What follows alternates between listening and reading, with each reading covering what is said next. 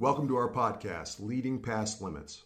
We share lessons learned from the hard-won experience of mission-driven leaders so that you expand your horizons as a leader that places service before self.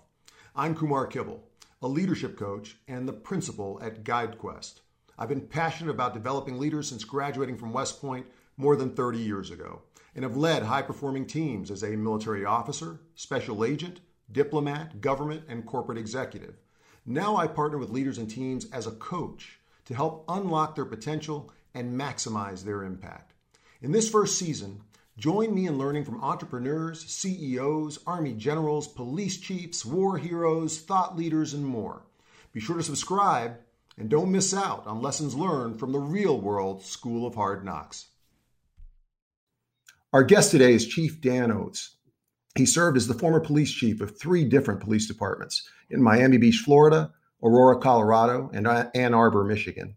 These assignments followed an illustrious 21-year career in the New York Police Department, culminating as the head of intelligence for the NYPD. He is a charter member of the Federal Criminal Intelligence Coordinating Council.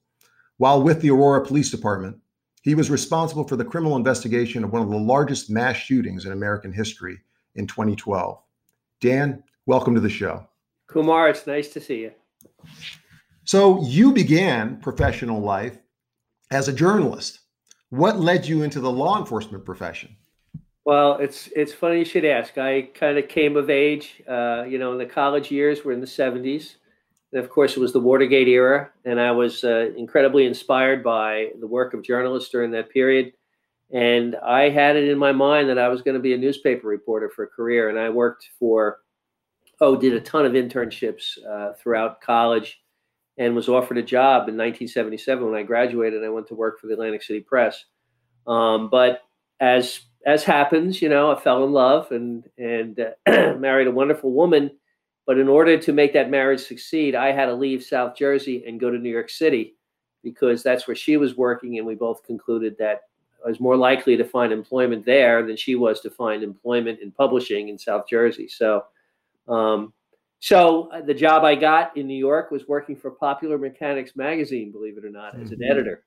And it was interesting, but not particularly fulfilling. And I was in that job for about 2 years, casting about for something different to do, thinking going to law school, believe it or not. And the NYPD announced that they were hiring for the first time in 5 years because of the fiscal crisis of the mid-'70s. And in 1980, I joined the NYPD right at the beginning of a huge hiring boom. And I did it kind of on a whim just to try something different. The idea really started to grow on me while I was going through the application process. And living in Manhattan, it was an exciting time, young, married, no kids. I took the plunge and, it changed my life, all for the better. I've had a wonderful, marvelous law enforcement career, all because of that experience in the NYPD and that start. So, and you, you've touched a number of different bases in a number of different areas, taking on different challenges along the way. What challenges did you face at the beginning of your career, beginning in law enforcement? Well, the NYPD was going through significant change. It hadn't hired any new cops in 5 years. When I joined the department, it was largely white, largely male, a lot of Vietnam veteran folks, and a lot of people who had been through the layoffs of the 70s. In 1975, or 1973 or so, the NYPD laid off 5,000 or 6,000 cops. And those who wanted back eventually were hired back through the 70s. But it was a very embittered workforce that I joined. And we were these young folks coming on board, many of us college educated, a very, very diverse group, of the first significant influx of minority men and women, the first significant influx of women into the NYPD in the sworn ranks. And a lot of that was a function of federal court orders as a result of challenges to the hiring process and sort of proven discrimination in the hiring process in the past. And so we were a radically different, post-Vietnam. Most of us hadn't served, hadn't been in the military, and generally higher levels of education. and it was an upheaval within the NYPD. And between 1980 and 1986, something like 15,000 of us were hired. Wow. So it was a total radical change to how the NYPD operated, or the talent and the diversity of talent that joined the organization. And I got hired right at the beginning of that hiring boom. And so what happened was I get hired in 1980. 1983, they need sergeants. I take the sergeant's exam, and boom, 1984, I'm a sergeant. 1987, I'm a lieutenant. 1992, I'm a captain. So I zipped through, and there were about 90 of us who hit the tests just right and went from police officer to executive. You know, the lowest rank in the executive corps in the NYPD is captain. That there were about 90 or 100 of us who went through the ranks like that in about 10 to 12 years. And really interesting, Kumar, 1980s, New York City crime was out of control. Mm-hmm. And remember, the crack boom starts in 1984, and it's just crazy how dangerous and violent and crime-ridden New York City was. But there's no more fun than to be a street cop when crime is like that. Right. But I was a street cop in the 80s, and it was a blast. Yeah. I also was very fortunate. I won a scholarship because I was a cop, and I went to law school in the 80s. From 82 to 86, I went at night, and I managed somehow to get a law degree, and that really propelled my career. And then in 1992, I become a captain, and Bill Bratton comes in January of 1994 with Rudy Giuliani as the new mayor. Bill Bratton is the new police commissioner, and as you know, in policing, Bill in New York City changed the world. Data-driven decision-making, strategic deployment around crime, CompStat, all of those initiatives. So the second half of my NYPD career, I was an executive, moving through the more senior ranks during the most exciting time in the NYPD's history, where we were successfully driving down crime, and learned a lot from Bill, who's a remarkable leader. And to this day, we're friends, and I still do some work with him and seek his counsel regularly. So I just had a great time. Street cop in the 80s when crime was out of control, and that was a blast. And an executive in the 90s when it was palpable the way we were changing the city and making it safer. And so, you know, I've just been very, very blessed. And from there, Bill in particular, but in general, my colleagues in the NYPD inspired me to try and be an executive myself and run an agency. And I took the plunge and left right before 9/11. I left the NYPD and arrived in Ann Arbor, Michigan, right before 9/11 to become a police chief. And then the three jobs over 18 years as a police chief, 3 different cities, 3 iconic cities, great experience. So Dan, before we explore that further, tell me, you know, there must have been the accelerated movement through the ranks, all the things going on, the challenges, the public safety challenges in the city at the time, the transition of integrating workforce with higher education from a more diverse background. There must have been challenges and setbacks encountered along the way. I mean, would you describe some of them and what you learned from them? Well, in the NYPD, they have a very interesting approach to executive positions in the rank of captain and above. If they think you're right for a job, there's not much discussion, kind of like the military, not much discussion about whether or not you think you're right for the job or you're fit for the job. Here you go. And on day one, you're expected to run the organization. I'll tell you a funny story. I'm the brand new head of the NYPD Intelligence Division. Okay. I was very junior ranked when I got the job. Howard Safer, the police commissioner at the time, took a leap of faith with me when he gave me the organization to run and asked me to make some major change. And it is literally my first day in the office. Okay. Mm-hmm. And 2 letter bombs show up at the United Nations. Now, one of your jobs as the head of intelligence for the NYPD is you are the point of contact and lead liaison for the NYPD to the entire diplomatic community. Mm-hmm. And as far as the police commissioner and the senior command staff is, you're supposed to have all the answers when there's a diplomatic event immediately. Mm-hmm. So I am literally in the office. I got there super early, 5 a.m. I'm unpacking, I'm putting all my stuff in place, and I'm trying to get to know people. And I get the phone call, hey, boss, got 2 letter bombs at the UN. Let's go. So we're racing from, lower Brooklyn up to the United Nations. And I have no idea what I'm supposed to do when I get there. But that's the kind of, thing you events you are thrown into in the NYPD. There was a moment in my career where I know for a fact that the police commissioner, earlier moment in my career, as a young captain, when the police commissioner was thinking of me to head the mounted unit. I only found out about it afterwards.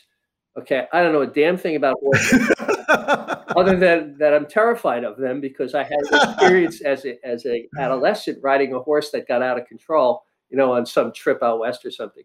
So, but that's the way it is. If they decide you're right for a job, then you find your way through it.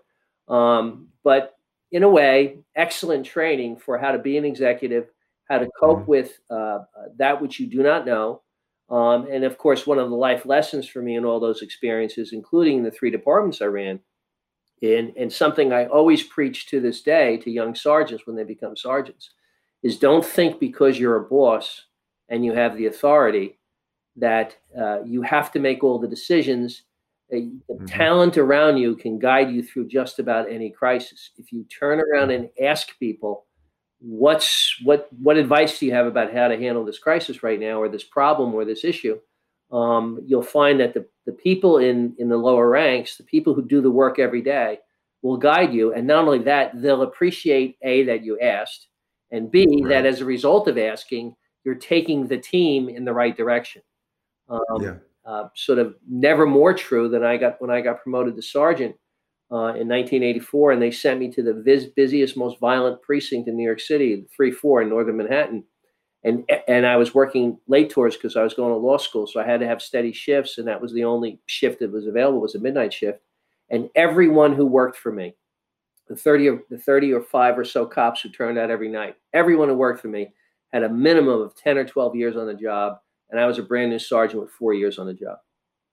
And I learned very quickly, these guys knew a lot more about policing than I did. And all they wanted out of a boss was someone to make smart decisions based on good information and listen to their advice. And I learned really, really quickly that talking to them about how to handle this shooting or this multiple car accident or any of these things and the steps that had to be taken. And it's a life lesson that I applied in all my jobs going forward. I mean, as a new chief, you come into a new city, you don't know the city, you don't know any of the dynamics and the power influences in that city, and you got to rely on the people around you. And that's a really, really important leadership lesson that I learned, from my time in the NYPD. Yeah, what you say resonates, because I remember when I reported as a new lieutenant into the 82nd Airborne Division and took over this platoon of paratroopers that had jumped into Panama and had been in Desert Storm. Yeah.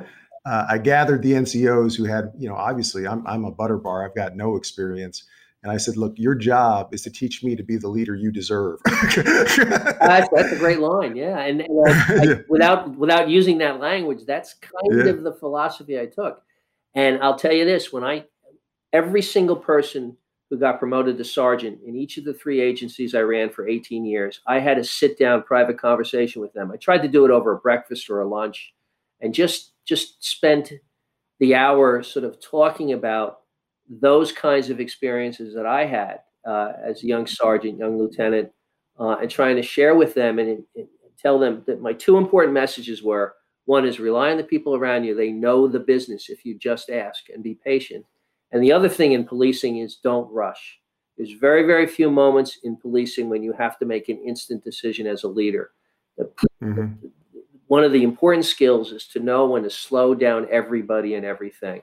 Unless there's hostages behind a door and shots are being fired, there's almost no circumstance where you've got to rush in. And the best way to keep your people safe, is to take your time, be deliberative, and take in a lot of input and ask for a lot of advice and help. Let me ask you, when you earlier referenced, coming into a new city and there's all these things going on that you're not familiar with. I know that, major city police chiefs face, this broad range of stakeholders that have an interest in how policing is impacting the community and so on. There's just pressures, it strikes me, pressures from every side, every angle.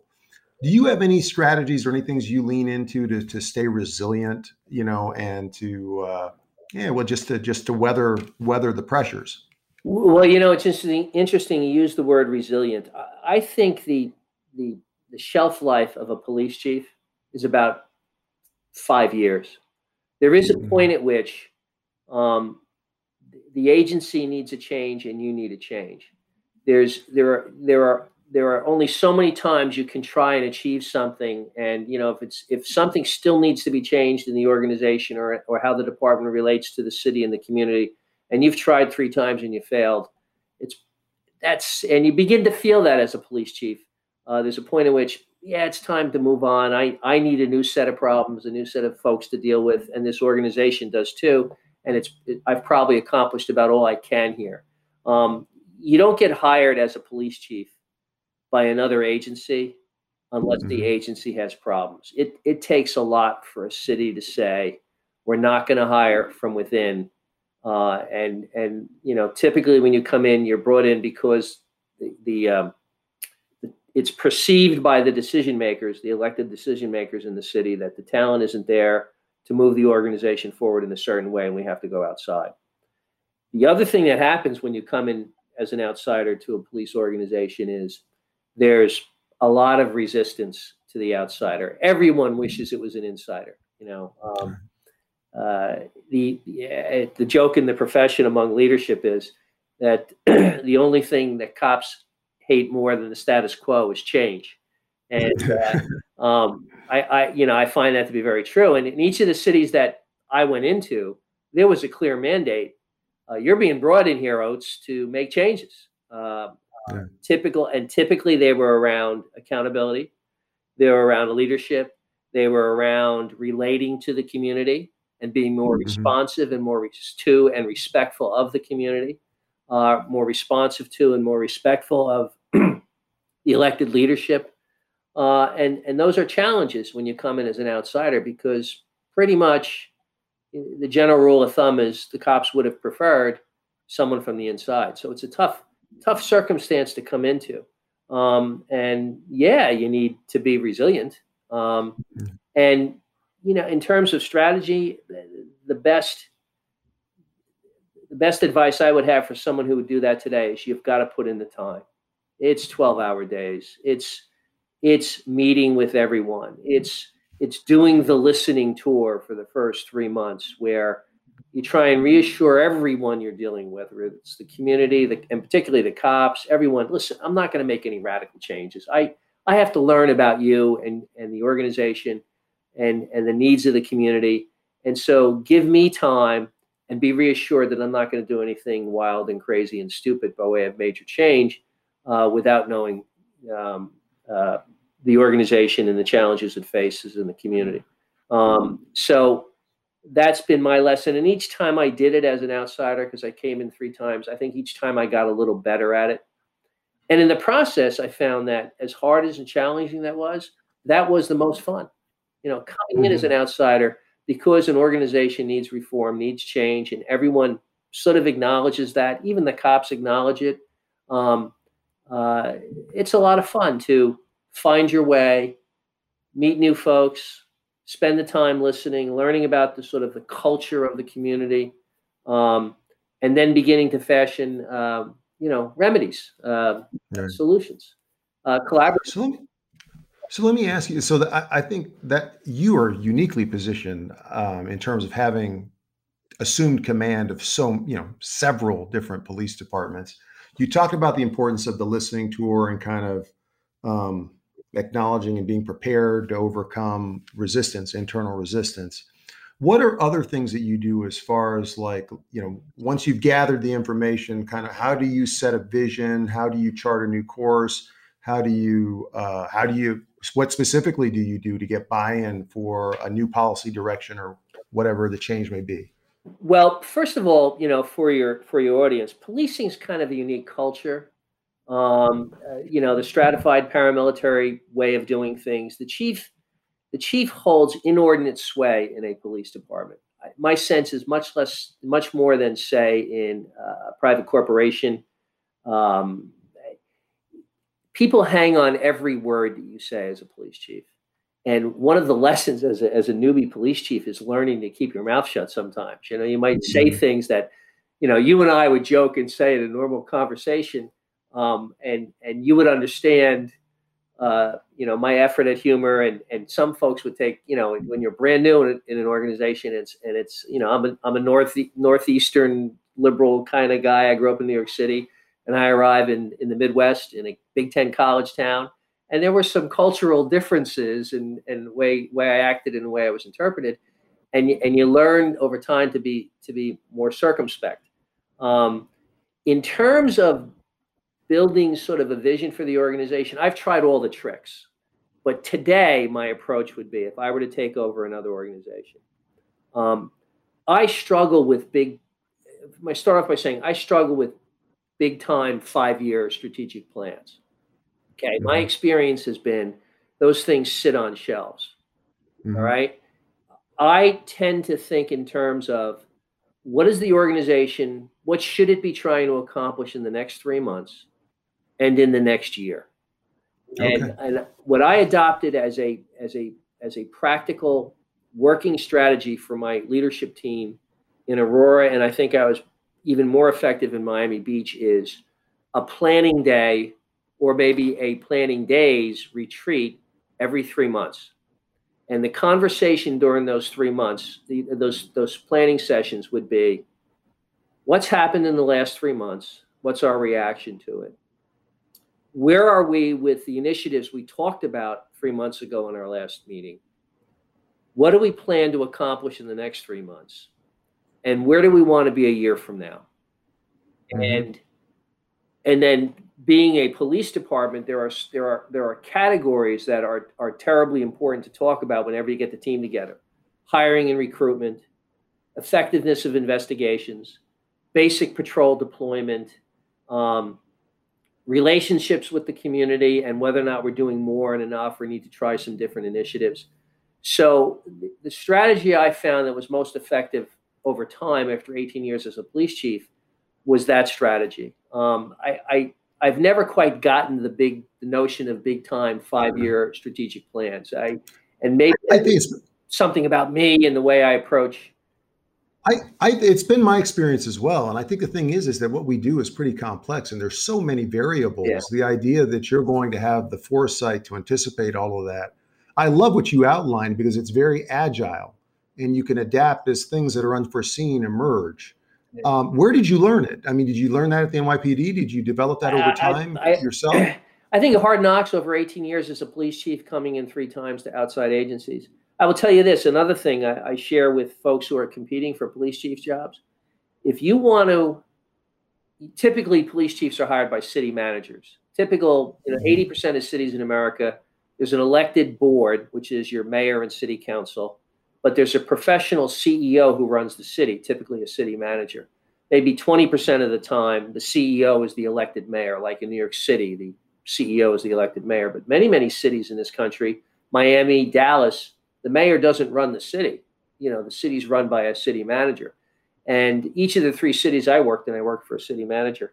And I used to joke, but not, somewhat serious with candidates. I said, if you get to the interview stage with the city manager, if you want to impress the hell out of him, you know what it means to be a police chief, tell him you won't take the job until you meet with the budget director and talk about the resources that are going to be available to you, the city attorney, and talk about the legal support you're going to get to run the police department, and the director of human resources for the city. Because you're going to spend 70% of your time as a police chief dealing with budget, HR, and legal. And if you want to impress the hell out of a city manager and you're a candidate for a job, just go in and say, these things are really important to me, and I won't have a comfort level taking the job, Mr. Manager, unless we get to that point where I can get a sense of how the police chief interacts with those entities and what kind of support there will be, because I know that stuff is crucial to running an organization. And of course, none of those 3 things, except maybe only indirectly, actually are about deploying cops on the street, responding to calls for service, et cetera. But that's the stuff of managing a police department these days. And if you think about it, especially today, in light of where we are and where policing is in America. And that's just something I learned over time. That's where you, I'll use the term, win important battles that influence the organization in the direction it goes. Can you win the fights over who you hire and who you terminate? Can you win some of the legal battles when, the department is sued because of X or Y, or there's some new direction you want to go in that has legal implications? And can you win, frankly, the advocacy and the fight for resources every year, because every year you go through a very challenging budget cycle that typically takes months, involves lots of public hearings before the elected officials. And, there's a great debate going on in American society today about how much resources should go to the police. And that's what democracy is about. And if you're going to be an advocate for your agency, you've got to stand up in the public forum and say, it's really important that we spend this amount of money on training, or that we purchase this important protective gear for our cops or whatever. Or if you want us to wear body cameras, understand that the true cost of body cameras for an agency is a lot more than buying a camera. It's storage, it's personnel to go through requests for public records. I mean, those are the kinds of things you do as a police chief, and they consume a lot of your time. When you were, whether it's any of those departments, did you ever see something that you thought was critical to the future of the department that you had to build support for, that maybe it wasn't so obvious to people within the department or the city manager? Did you ever run into anything like that? The answer is yes, again and again and again. And I'll talk about one element, one experience that I'm particularly proud of, and a legacy in two agencies. But the answer is yes all the time. I had in all three departments challenges around officers who were addicted to alcohol, okay, and whose lives were in the process of being ruined. And I had cops I had to fire because of actions they took and decisions they made while intoxicated. And I had a moment out in the parking lot talking to a veteran cop, a spectacular cop in Aurora, who was a recovering alcoholic, had been sober for 20 years. And I went to him for advice about one of my cops who was in crisis because of decisions she had made and actions she had taken while intoxicated. And I was facing the typical, how do I rescue an employee at the same time as discipline her for her behavior? And the cop's name was Tom Abbott. And Tom said to me in the parking lot, Chief, the problem with our alcohol program in Aurora is the problem everywhere. What will be offered to her, she's in crisis. And because she's in crisis and she's so deeply dependent on alcohol and she's having so many problems, she has no time on the books, okay? She has no money. She needs inpatient treatment for her alcohol abuse. And in typical fashion, our city is offering outpatient treatment. Mm-hmm. And she cannot succeed with outpatient treatment. She needs to go in. She can't use any sick time because she has none, because this is a typical problem for folks, in this kind of, in extremis around their alcoholism. You need to find a way, if you really want to solve this problem, and this was probably, I had been there at that point 5-6 years, and we had 4 or 5 cops, some of whom had lost their careers because of events. And Tom said, you got to find a way to cover her without regard to medical cost, insurance programs, whether or not she has time on the books, whether or not she can afford it. You got to find a way to get her into inpatient treatment. And I did. I cut a few corners and maybe didn't tell my boss everything I was doing, but I found a way. But eventually I went to my boss and said, what Tom told me is so powerful. We need to set this up as a regular funded program for the entire PD, and better yet, for the entire 2,400 people in the city workforce. And we did. I had a tremendously receptive city manager, and the cost was, in the end, if you build it right, relatively minor. And in a workforce of 2,400 employees, I think by the time I left, we were averaging 5 or 6 city employees a year. who, you raise your hand and say, I've got a problem. And we moved you right into inpatient treatment and post inpatient treatment, a 30-day program, post treatment, outpatient treatment. And, we were rescuing lives for a relatively modest expense. And I was able to duplicate that. Eventually, I had to start from scratch when I got to Miami Beach, but I got there in the same place in Miami Beach. So that's an example of identifying a need and working towards a solution that's compassionate, and it's about protecting your employees. And one of the things I think I'm most proud of in my time. Another was building top shelf peer support programs in both agencies with the help of outside professionals and the full support of my bosses. So, yeah. What about when you've had something that's concerns that are being kind of imposed from outside the organization that are not popular with the rank and file? In policing? What do you, yeah. Oh, come on. Actually, that happens all the time. Right. And, it's part of the challenge. Now, really, really interesting. I think the best example in recent years was the introduction of body cameras, as you might imagine. Okay. Right. So I had the good fortune of when I arrived in Ann Arbor back in 2001 that we had dash cameras in a handful of patrol cars. Okay. It was the old VHS, the machine was in the trunk of the car and you plugged the tapes in, and we had mountains of storage of tapes and all of that. But by the time I got to Ann Arbor, what I found was that the cops who were assigned to traffic enforcement, I had a handful, typically one or two on every shift. The cops assigned to traffic enforcement loved the cameras. The rank and file cops didn't want anything to do with the dash cam cars. But the cops who did traffic enforcement and know what it was like to have false complaints made against them. Right. Okay. Right. They had a microphone on them and they had the dash cam camera.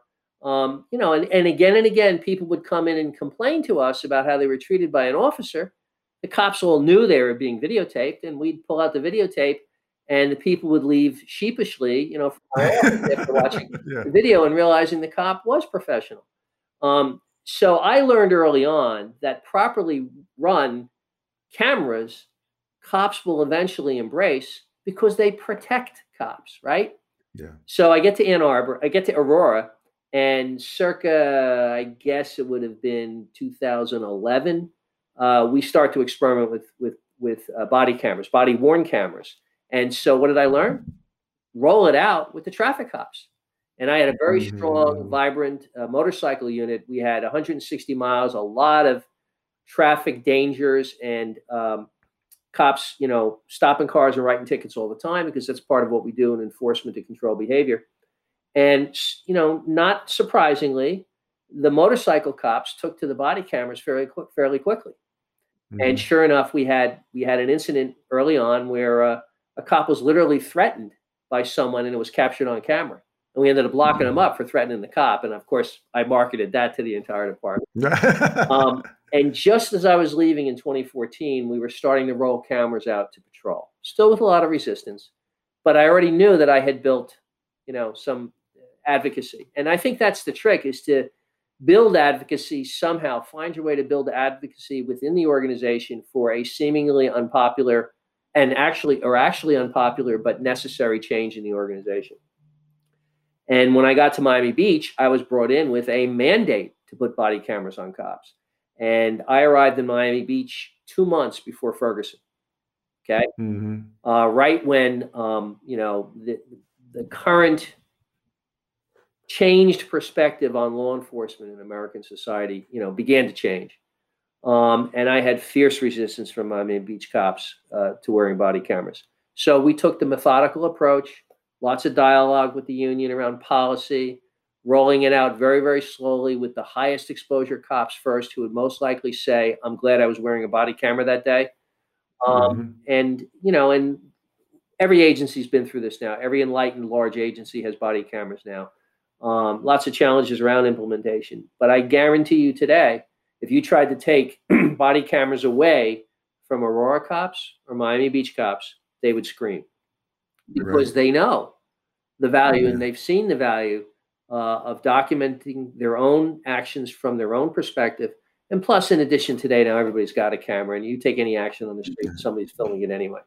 But the professional, the resistance within the profession to the rollout of body cameras, beginning in American policing around 2012, 2013, 2014, was overwhelming. How can I do my job? And of course you can. So, right. Well, so let's talk about. Let's bring that up to the present day, where there's so much talk about police reform. Right. What do you think are the key things that should be prioritized as we move that discussion forward? Well, what's really frustrating for police executives as we watch this is, and first of all, I'll give my speech that I've given every setting that I can. As a profession today, we've never been better educated, better trained, more diverse, okay, better led, with better equipment, better tactics, and more experience based on things that have gone wrong over the years and how we've adapted and adjusted than we are today. And yet the narrative in American society today is that we are out of control, okay, and we're a terrible profession and we're not improving. When in fact, my experience in 30 plus years as a police executive, moving through the ranks and working in 4 iconic cities, and then going to the police chiefs conferences, the 2 national conferences a year and the state conferences periodically, is that it's a remarkable crew of American leaders in policing that are constantly trying to improve themselves. I wish for 2 things. I wish that folks who are hypercritical of the profession could attend some of those police chiefs conferences and sit in on those seminars, as you have, and seen the earnestness with which the top professionals in our business meet and try and discuss and solve problems. And the other thing I wish somehow people could see is what I've seen over the years, and you've seen, I know, from your career, is the time and time and time again where cops, faced with opportunities on the street to make choices, have chosen not to use force, have found a way to avoid using deadly force and avoid injuring people who are in crisis or out to hurt them. And of course, those heroic stories that go on every single day in American society. For instance, there is a national discussion about whether or not the cops should respond to deal with issues involving homeless people who are acting in aberrant behavior that's disturbing to the community, okay? That it should be social workers. Well, cops are social workers. And I had an incredibly strong homeless outreach unit in Miami Beach, a sergeant, 4 cops, and a former civilian, former homeless guy with a criminal record and all of those things, who had sobered up and devoted his life to caring for the homeless, and just an extraordinary human being who was capable of talking sometimes to people in a way that the cops could not. And that team, those 6 people, the whole 5 years I was in Miami Beach, they were out there doing incredible rescues of homeless people in crisis. And yeah, they were cops, and yeah, they had guns, because sometimes when you're out at 2 a.m. and you're going to places where you're getting complaints about, there's a certain percentage of folks who need to be arrested because they're violating trespass laws, et cetera. They're wanted sex offenders, et cetera. But we never heard any stories about bad things happening with the homeless population in Miami Beach in their treatment by the police officers in the 5 years I was there because of this extraordinary team. So Dan, how does that story, that more complete story, get communicated to the public at large? Because what I am concerned about is this narrative that's being pushed by some people with an agenda could actually result in things that are not helpful in terms of retaining and recruiting talented people that bring good judgment to these situations. How do we balance out that narrative? It's a real challenge. I don't have an easy solution. There's efforts now to throw cops out of schools. I mean, I'll tell 2 stories. I had 2 cops working in high schools in Ann Arbor, Only two. I had two SROs, one in each of the two major high schools with 2,500 kids in them. Okay. They were among the most respected adults in the school. They weren't part of the administration, so they weren't handing out discipline. Okay. Right. They were a reassuring ear to any young adolescent who just wanted to talk to an adult. And they were beloved. I had a terrible tragedy occur in one of the high schools in Ann Arbor where two kids snuck out, during class. They went and they were playing around in daddy's basement, one of the kids. They found a shotgun, and by mistake, one kid killed the other with the shotgun. That kid ran back to the high school to tell the one adult in his life he trusted, which was the Ann Arbor police officer, what had occurred. Mm-hmm. Okay. Wow. In Aurora, I had 26 cops assigned to the schools. Big city with a whole bunch of schools. And, I preached that this is a community. We have our neighborhoods, et cetera. Well, the two school districts are its own kind of special kind of community. And these are the community beat officers for those schools. And the principals and the administration and the students love those cops. And yeah, did they occasionally make arrests? Yeah. But, the safest place to make a mistake as a young man or woman is in the school, not outside the school. And the cops were there for them. So this narrative that somehow cops shouldn't be in the schools when they provide so much level of protection. And we also live in the world of violence and guns and active shooters and mass shootings. It's something I struggle with. But as a chief, as an executive, as a leader of the organization that delivers this kind of service, the answer is I think you have to tout the positives. You have to celebrate the successes, find a way. It's easier and easier to find a way now with social media and all the different platforms. Right. And sophisticated police agencies are using social media to do that and just keep pushing the narrative that your people are doing good work. And the other thing you got to do as a police chief is you've got to work the community. You've got to be spending, every 3 months a lunch with the head of the Chamber of Commerce, a lunch with the superintendent of schools. You name the 3 or 4 biggest businesses, you've got to be spending time with them, spending time with each of the elected city council members, and constantly basically cheerleading, informing about what the department's up to and cheerleading. And Dan, is there an example you could share on that? Because I think that's so important, that investment in that personal relationship and connection that kind of that basically builds trust so that, someone is more inclined to give you the benefit of the doubt. Is there anything that comes to mind? In Aurora, very big community, 350,000 residents, 2 major school districts. One of them very, very challenged. Aurora was a big city on the eastern edge of Denver and sprawling for 165 square miles to the east and to the south. Okay.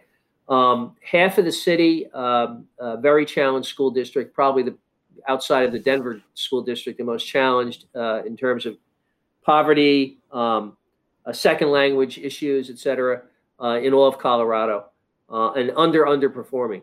Well, they recruited a retired a major general from the Air Force, a fighter pilot named John Barry. He was in that Broad Academy, training for folks to become school superintendents. I had learned over time that one of the most important relationships you have, because one of the most important communities you police is your schools. And so I worked the relationship with John and got to know him really, really well.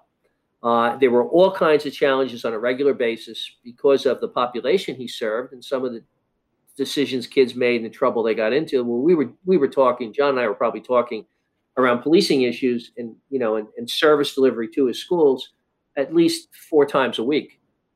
Mm. And then the Aurora Theater shooting happens. Mm-hmm. So it happens, and there's 1,100 people in the theater. There's 300 something people in the theater where the shooting occurs, but the larger complex is 1,100. And it's the first night of the Batman movie in 2012. The theater's full of students. It's full of kids. Mm-hmm. Okay. And they're John's kids. And they're, as you might imagine, horribly traumatized by what occurred.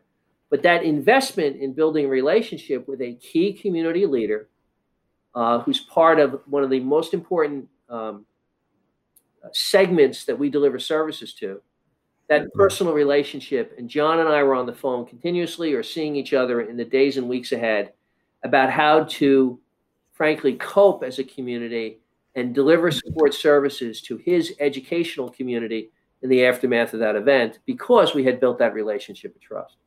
And in policing, that's what you do as a police chief, is you get out there in that community and you build trust and goodwill, and you build it and you build it and you build it, because you never know when you're going to have to cash it in.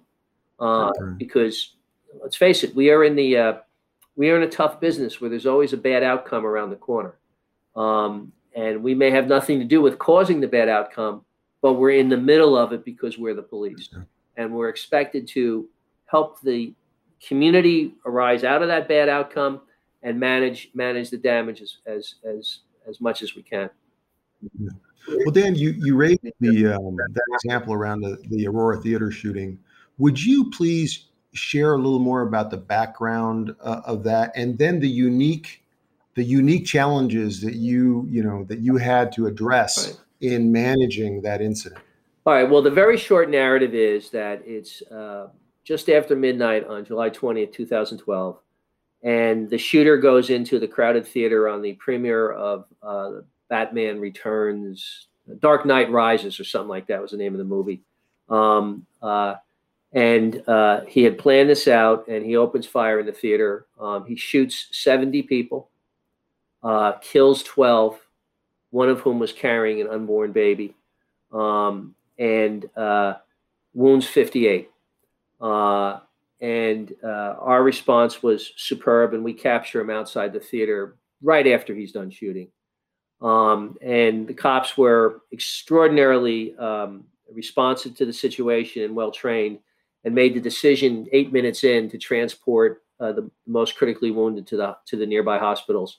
And they transported 27 who were critically wounded, who the paramedics in the chaos couldn't get to, and all 27 of them lived. So one of the stories, one of the narratives that became part of American policing after 2012, which I am very proud of, is if you can't get the EMS folks to where the wounded are in a critical event like that, get the wounded out, teach tactical combat care, stop the bleeding care, and get in the hospitals as soon as possible. And American policing follows that model to this day based on the Aurora example.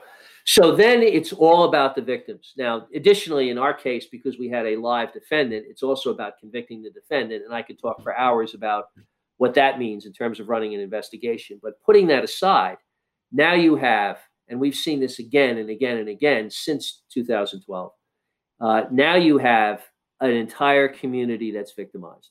It isn't just the people in the theater, it's everyone they know and love, and effectively it's the entire community. And then it's a lot of hard work. And in the early days, which is really, really intimidating, is all the focus is on the police chief, because the police chief leads the narrative of what occurred and what's going to occur prospectively for the first couple of days. It's just natural that that's how it turns out. That in itself was an extraordinary pressure, but it's really about mobilizing all the resources of community to provide care, care to the families who have lost someone, care to the families of people who are wounded, and it's comprehensive care. It's all kinds of stuff you wouldn't think of. It's picking people up at the airport if that's what it takes, because there's funerals. It's running, the funerals. It's getting psychological help, and somehow managing that for anybody who's victimized, including especially, among the population that's victimized is your own cops, right. And all the city workers, and if you have a high performing government, which we did, Aurora is a great city, and we had a high performing city government that coalesces around key leaders in city government, including the police chief and, everybody, all the major directors and the city manager. And if it's a high-performing government, the elected officials realize the importance of that and support it, no matter the cost. It was the transformative moment of my professional career, as you might imagine.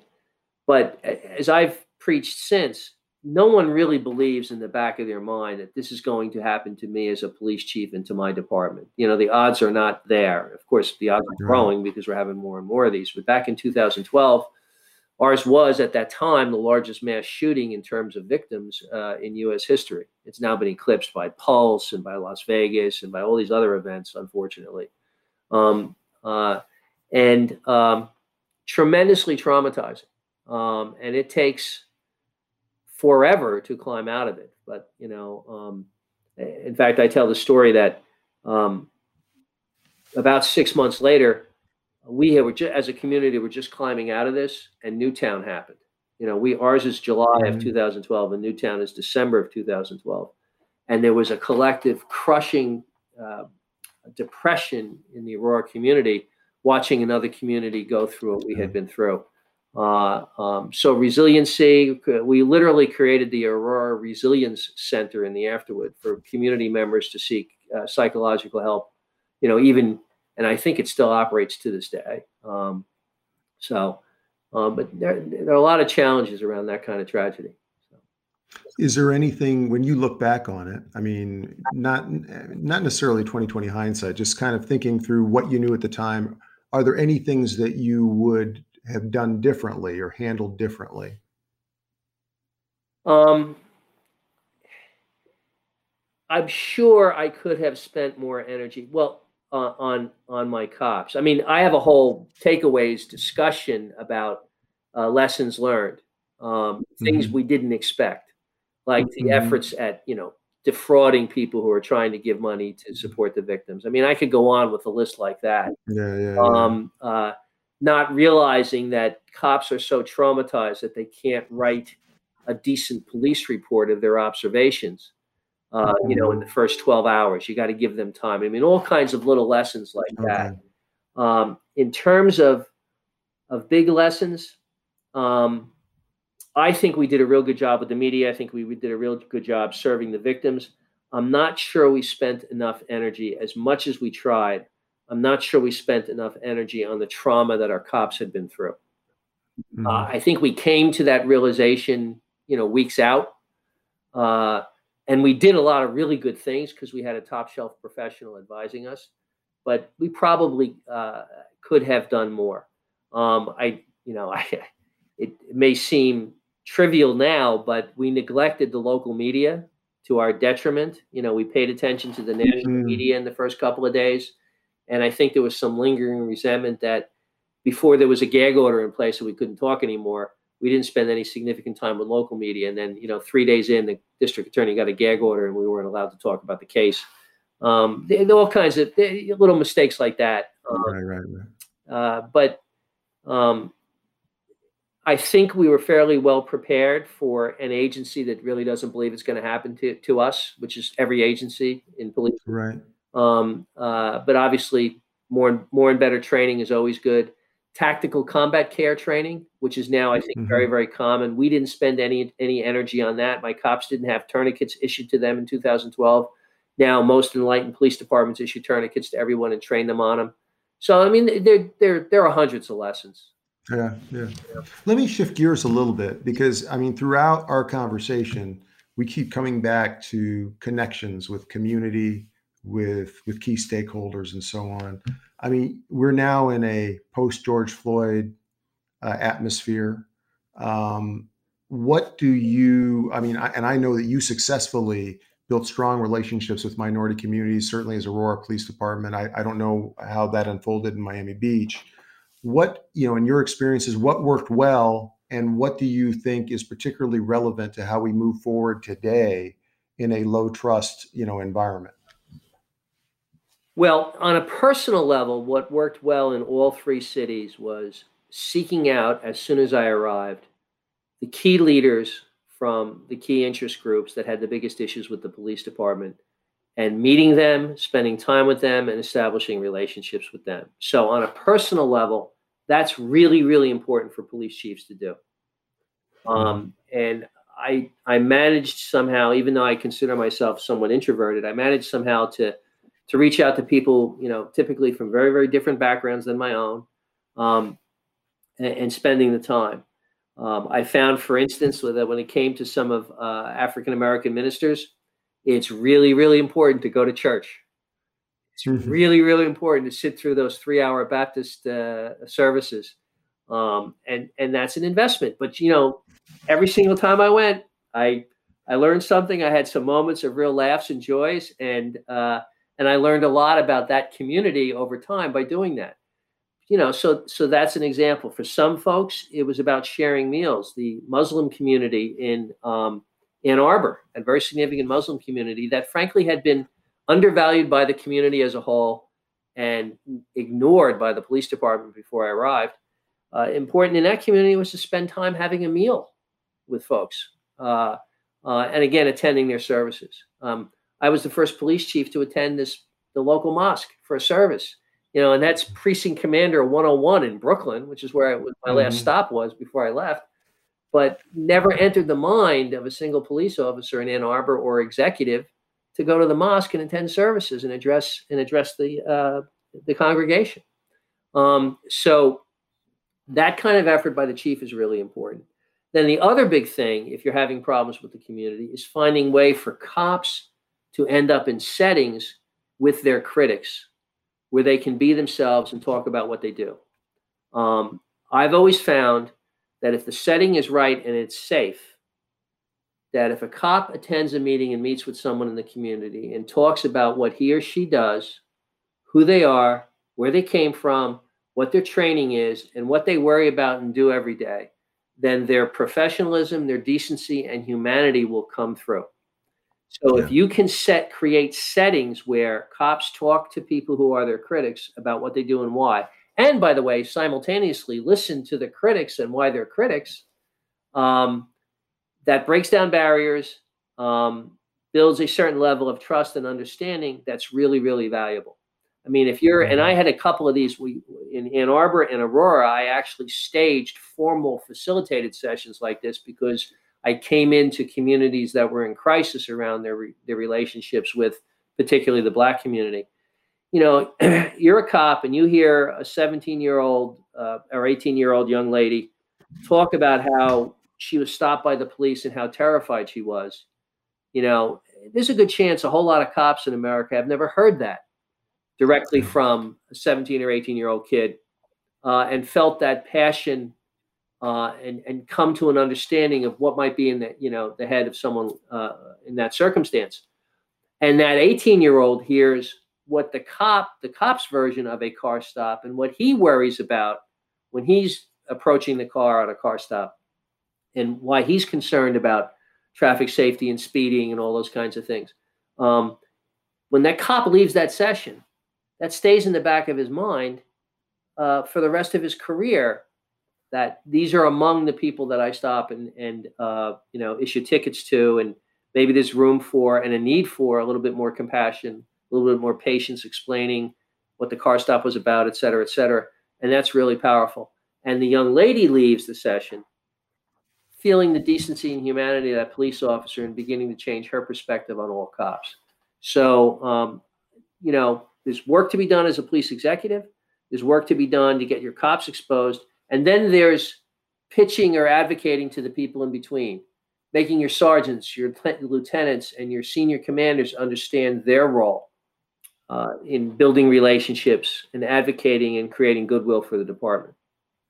Dan, how would you, knowing you came out of NYPD, which pioneered CompStat, kind of this data-driven approach, you mentored me, when I was a special agent in charge in Colorado, when I was thinking about how to adapt things that I thought might be helpful. What are indicators that give a chief a sense of the state of relationship with minority communities? Are there certain data points or key performance indicators that you could look at and go, okay, this is moving in the wrong direction, or this is moving in the right direction? Well, first off, if there's a crisis, it's how your critics react to that crisis. That's clearly an indicator. Do they give you a break? Do they give you a moment to explain? I preach again that idea of building up goodwill. There is goodwill towards the police department in a community, including, say, among the biggest critics in the community. Then when something happens that's controversial, such as an officer-involved shooting, if you can pick up the phone and call key leaders and say, I need time, we're going to investigate this. Trust me, you're going to get an explanation, but I need time. If the goodwill is there, then those folks who might traditionally be critics won't come out and blast you in the press right away and leap to conclusions. So when there's a crisis, that's a good indicator. Is how do people respond in a crisis? Another good indicator is, those folks are in the community. That means they're in the community. They're having regular and periodic contact with the police, or if, say, it's a minister or it's a school superintendent, their constituents are having regular contact with the police. It's the signals you get in your contact with these folks, in your dialogue with them, what the little stories that they're telling you about their community's interrelation with the police and whether or not that's going well or not so well. And again, I preached you take advantage of every opportunity to accrue goodwill.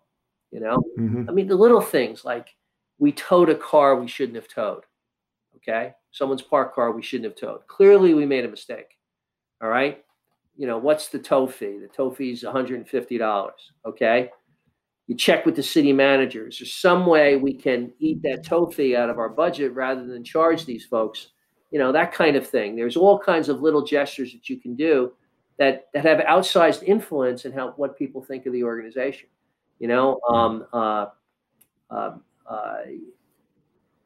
If there was another big thing is if there's a tragedy in a community, is that you're sending a message. Some young child is killed as a result of a car accident, that you're expressing the condolences of the police department, quickly and sincerely to that community, and you're showing up for the funeral and you're doing all those kinds of things. Those gestures count in terms of building goodwill and therefore building a level of communication. I always preached, and everybody has their definition of community policing. If you go for a job interview as a police chief, they ask you, Chief, how do you feel about community policing? And typically the people asking the question don't know anything about community policing. And I always expressed, and I said, community policing is not a bike patrol program or a neighborhood watch program. Those are outcomes if the community demands that kind of thing. True community policing is cops are so immersed in an individual neighborhood or community that they're known and trusted and respected by the community, key leaders. They in turn know and trust the community key leaders. And they're at a relationship level where they're inviting each other to July 4th barbecues and children's christenings, et cetera.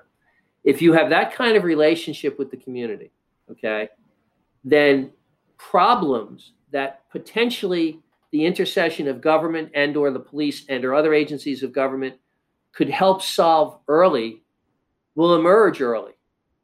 Because you have that relationship, you'll hear about the problem sooner, where there's more opportunity for early intervention to fix the problem.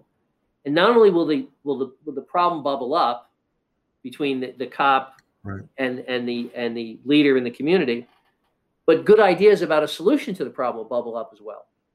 And when you have that going on, the good ideas might be a bike patrol in an area, it might be a new neighborhood watch program, it might be something else. They'll naturally bubble up as solutions. But community policing is about that relationship. And so we're working at it all the time. So you've been taking us on a tour on all these different nuances and facets of being a major city police chief.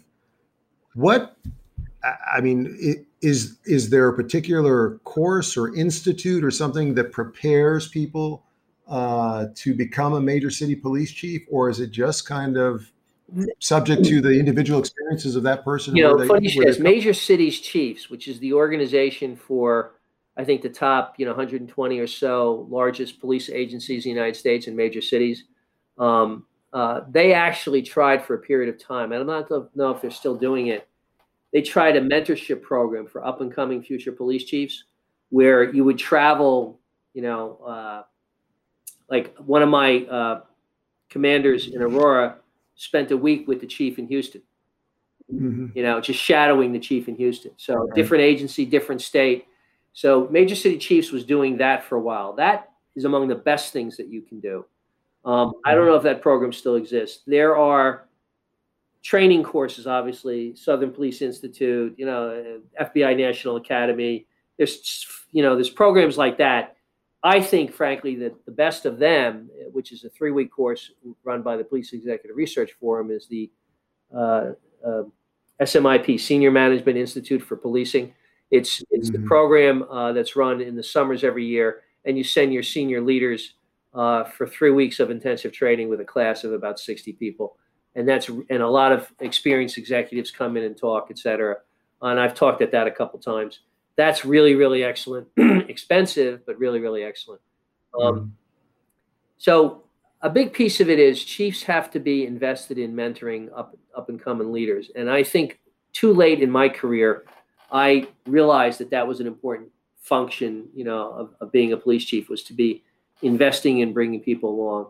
And I think towards the end of my time as a police chief, I was doing that fairly well, spending a lot of time with the most senior executives and the up and coming stars, and sending them to every school that I could send them to. By the way, who did that for you? You mentioned Commissioner Bratton and others. Who did that for you? Well, the NYPD had its own internal program called Police Management Institute, and if you were tapped, in the rank, I went through it at the rank of captain, but and they sent 15 people a year to that, and you formed a cohort, and now you had a network of folks as you move through this latter career. NYPD did that very smartly. So, Dan, what are you doing currently? Well, I retired in 2019 in June, so just about 2 years ago. And interestingly enough, I've had consulting work kind of come my way without me marketing myself or working very hard. The two big projects I'm working on, one is I'm working with Bill Bratton. I'm teamed with Bill again. I'm part of a group that's counseling St. Louis County and St. Louis City around crime reduction with Teneo Risk Advisory. And, Bill is the the head of that outfit. And, I'm working with folks like Chuck Ramsey, Paul Evans. So it's a great team. And it's a real privilege to be involved in that. And it's an interesting role to be a consultant to police agencies and trying to help them reduce crime. Then the other big project is working for the Department of Justice, and I'm the team leader for training and technical assistance grant supporting Baltimore and Police Commissioner Mike Harrison and the City of Baltimore and its partners in their effort to reduce violent crime. So one's a privately funded effort, one's a government-funded effort, but it's classic law enforcement consulting. So it's been an adjustment, but I think on the whole it's fun. I've had a couple of other little efforts here and there where people have reached out to me for short-term projects. And then the other big thing is working as an ice hockey referee. I've played ice hockey all my life, and I always thought that I could referee well. So I went and got certified, and I'm learning that being a referee on ice hockey is very, very challenging. But it's a challenge I've accepted at this point in my life and having a lot of fun, mostly doing kids' games, some adult games, nothing too strenuous. Not doing high school or anything like that. And every game is a good skate. It's really good exercise, and I absolutely love to ice skate. So we'll see how long that lasts. But I found very humbling. Refereeing ice hockey is a lot harder than I thought it would be, even though I've played the game for over 40 years. So. Wow. Well, Dan, I want to thank you again for spending time with us, being so generous with your time today and sharing your experiences, and also just to thank you for your service these many decades over, in a very difficult profession. So thank you for everything. We really appreciate it. And Kumar, thank you for your friendship over the years.